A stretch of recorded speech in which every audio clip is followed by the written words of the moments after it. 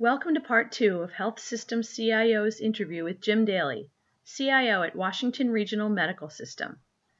In this segment, Daly talks about how his team is looking to make up for lost time when it comes to patient engagement, the balance leaders must strike in creating a strategic plan with just the right amount of flexibility, what it was like for him to enter the provider space after 20 years in the payer world, and why he believes one of the most important things a leader can do is listen.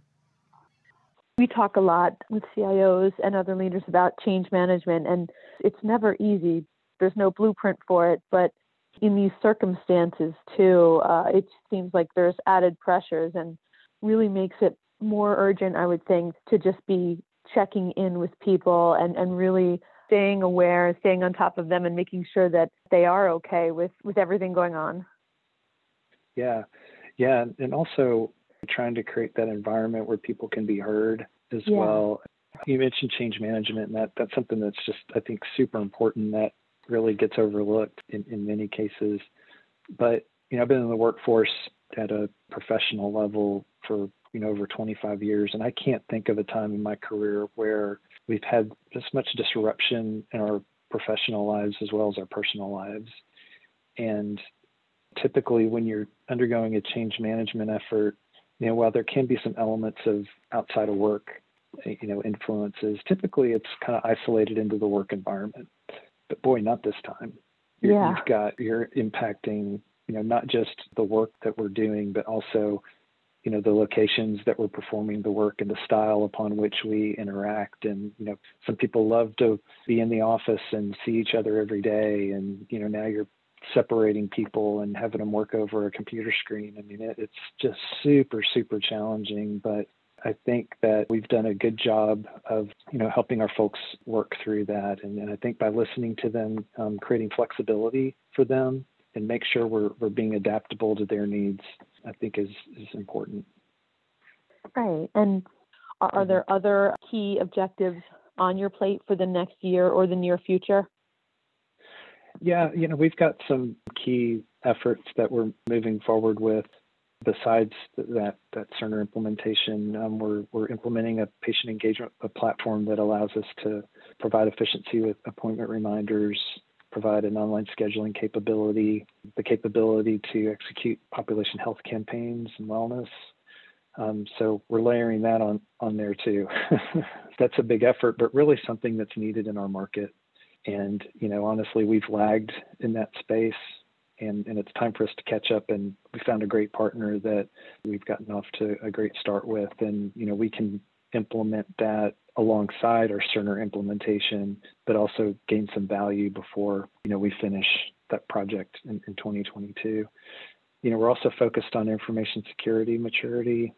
That's an area where we're really never done, making sure that we constantly have an eye on our environment. So, making sure that we're implementing patches timely, always on the lookout for threats and vulnerabilities. And, we're putting special attention on business impact analysis this year. So make sure we really work with our business partners and understand what the things that are most important to them in terms of business continuity and, what happens when we don't have an application that's available, and help us establish a framework for managing that. Those are some of the, major things. But the other thing we're doing, and I'm taking this on with our executive team, is the thing I worry the most about is making sure that our team is adding value every day and we're getting the maximum value out of our IT investments. And that's just not applications and infrastructure, it's also our people. So we're taking this opportunity to refresh our IT plan and technology strategy. And so, we'll be working together with our leaders to understand the capabilities that are important for them to mature and enable, and then building a roadmap that allows us to identify technology efforts that can enable those capabilities. So that'll be a major effort for us this year to make sure we've got a good strategic plan and roadmap for the future. Yeah, that's really interesting. And like you said, it goes beyond, when you talk about adding value, it goes beyond just the systems themselves. And do you see this as kind of a long-term plan?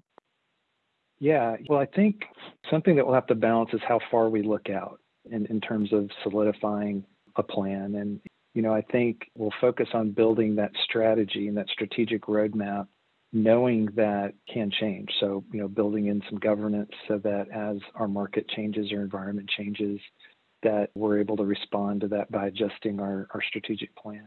And so we'll be identifying those opportunities and, making sure that we can adjust along the way. So we're not locked into something that's so rigid that we aren't able to adjust. Something that I've definitely learned. I've worked in the health plan setting almost my entire career, except for the last 3.5 years at Washington Regional. And I tell you that healthcare on the provider side is incredibly dynamic. But the health plan side is dynamic as well. But boy, things move really quickly and they can change fast in regards to patient care, and managing technology in a way that it can be agile so we can react quickly to those needs is super important, and something we'll have to put some focus on going forward. And this year's 2020 in dealing with COVID really, brought that front and center, because we were changing things in some cases every day as we were learning more about the treatment of COVID and, adjusting our plans and serving the community, whether it's a screening center or telemedicine or serving our remote workers. We had to move really fast. And I think we got pretty good at that. But the other thing that happens with that is it sets the expectation that, maybe that's the new norm. And while I think we all desire it to be, I think we have to be cautious around that as well. That's a really good point. Things were really are dynamic, especially in this first few weeks. With so much happening so fast, and we heard stories about teams just putting in extremely long hours. At the point where you came in, I imagine things were still moving fast, but was that something you had to kind of address from the get-go, just as far as conveying that things are just not always going to move this fast? Like, this is extreme. Yeah. And I think we all, at least our executive team and providers, realize that, because it's the same in their world too, from a business process perspective and how you execute patient care. I mean, typically it takes time to change, and, you evaluate things and be very prudent in how you approach that level of change. And so I think there's acknowledgement that may not be the long-term expectation. But it's interesting because, we were in such a situation where kind of had to all agree, all right, we know this is fast, but we got to do it, and let's all go. And, just make sure that we are going into a direction with our eyes open, and everyone acknowledging that things may need to change. They may need to change fast, and, just acknowledge that. And that's where I think our executive leadership, our CEO, our COO, our chief nursing officer, our entire executive team, being just outstanding leaders and coaching their teams to kind of be comfortable with being uncomfortable, and being adaptable. And you mentioned long hours, and boy, that's certainly the case. I mean, our teams have just worked so many long hours and not able to take vacations. And we have folks on our team early on that work 40 days in a row without a break. Oh, wow. And that's incredible. Yeah. And you think of all the things that, we did from a technology side to stand things up. And that's where, the folks that work for our hospital and the clinics, and I imagine it's the same in other communities, our mission is to serve our community. And, when you think about what you're doing is helping your neighbor, your cousin, your friends, that sort of thing, while you may be tired and exhausted, those are the things that really keep you moving, is that, what you're doing serves the community. And to a person, our folks are committed to, Northwest Arkansas and our community here. And I'm just super proud to work for an organization that, has that type of commitment. Yeah. And you said you've been with the organization for about 3.5 years or so in total? Right. Mm-hmm. Yeah. Okay. May of 2017. Okay. And having spent a lot of time on the payer side, I would think that provides you with a unique perspective.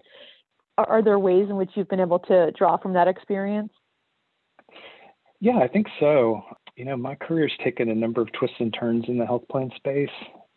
I worked as a financial analyst. My degree's in finance, and straight out of college went to work for a third-party administrator and analyzed provider contracts, did financial analysis and worked on system implementations, held test management roles, project management, strategy roles. And I think pulling from all that has really helped me.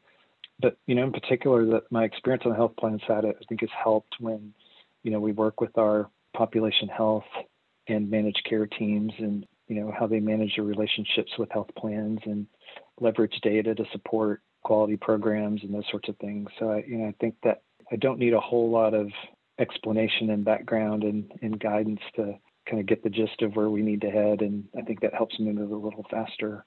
Some of that may be a little foreign to other folks in provider setting, but I think that's helped me quite a bit, helping enable those teams. Right. And I imagine there was some adjustment coming over to the provider side. And how were you able to get your toes into that water? Yeah. So I had to really be convinced that I could be successful in moving to the provider side, because, I'd spent over 20 years in health plans. And what brought me to Washington Regional, I'm originally from Arkansas, and I moved to Texas in the early 2000s to be close to an airport. I was doing consulting at the time, and wanted to be close to a hub, and wanted to get back home to Arkansas. And I had done some networking, and Becky, who I mentioned was our CIO. She and I had worked for the same consulting company, First Consulting Group. She was on the provider side. I was on the health plan side. And I asked her if she knew anyone in Arkansas that I could hook up with and see if there's opportunities. And she says, well, sure, but we've got an opportunity here at Washington Regional. I'm like, really? And the provider side? I don't know if I could do that. So, right. So she and I talked for months, her telling me more about the expectations in the role, and me, of course, having some doubt and moving to a different side of the healthcare equation. And, what really sold it for me and thought, not only do I want to do this, I feel like I have to do it, is, meeting with our executive team and the leaders here at Washington Regional, and just hearing their passion and commitment in serving our community. And, me being, an Arkansas person, just knowing that, okay, I have a great opportunity here, not just to help grow my career, but also to serve my community. And I think it's a higher calling. And, from that point, when I recognized that was the opportunity I was looking at, it was really an easy decision. I have to say I didn't have a high level of confidence, but I think having that level of trepidation and, being a little scared can be good. Kind of lights a fire under you to focus and really learn and absorb and ask a lot of questions. And, from day one, I just had fantastic support, not just from Becky, but, our entire leadership team and the IT staff, the folks that in my organization, they all really embraced me and helped me learn and grow and helped me to be a good leader to them. Yeah. And it seems like having that relationship with Becky did help with the transition also. Oh, yeah. And Becky, I definitely, owe a lot of thanks to her. She really invested in me and spent tons of time with me, over the past 3 years in helping me learn and grow and giving me enough rope to learn and make decisions and have some independence, but also, kind of reining me in if, and I was going in a direction that, maybe I need some more information prior to, cementing a decision. So I've been super fortunate in my career. I've had opportunity to work with a lot of leaders that have taken the time to invest in me and provide coaching and guidance and, really hold my hand throughout the way. And I've just been super fortunate, really, really lucky. Yeah. But then the other part of that is being willing to listen. It's a two-way street.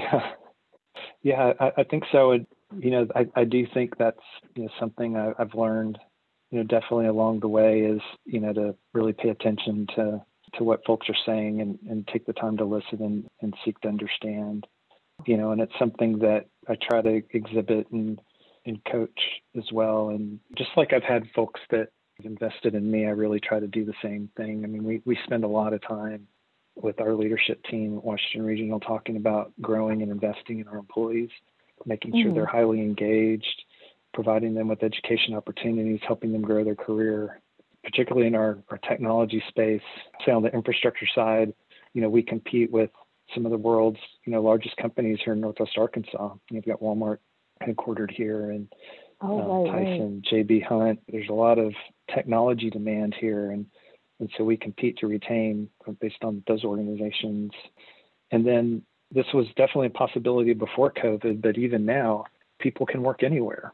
And so folks that you have that, are working on your EHR or building integrations or reports, they can be recruited from any system in the country or any vendor in the country now. And I think in order for us to retain our people, we've got to provide the growth and career opportunities that help them be very engaged and also excited about the work that they do every day. And so we talk a lot about that and make it a focus in our technology organization. Yeah, that's so important to do that for sure.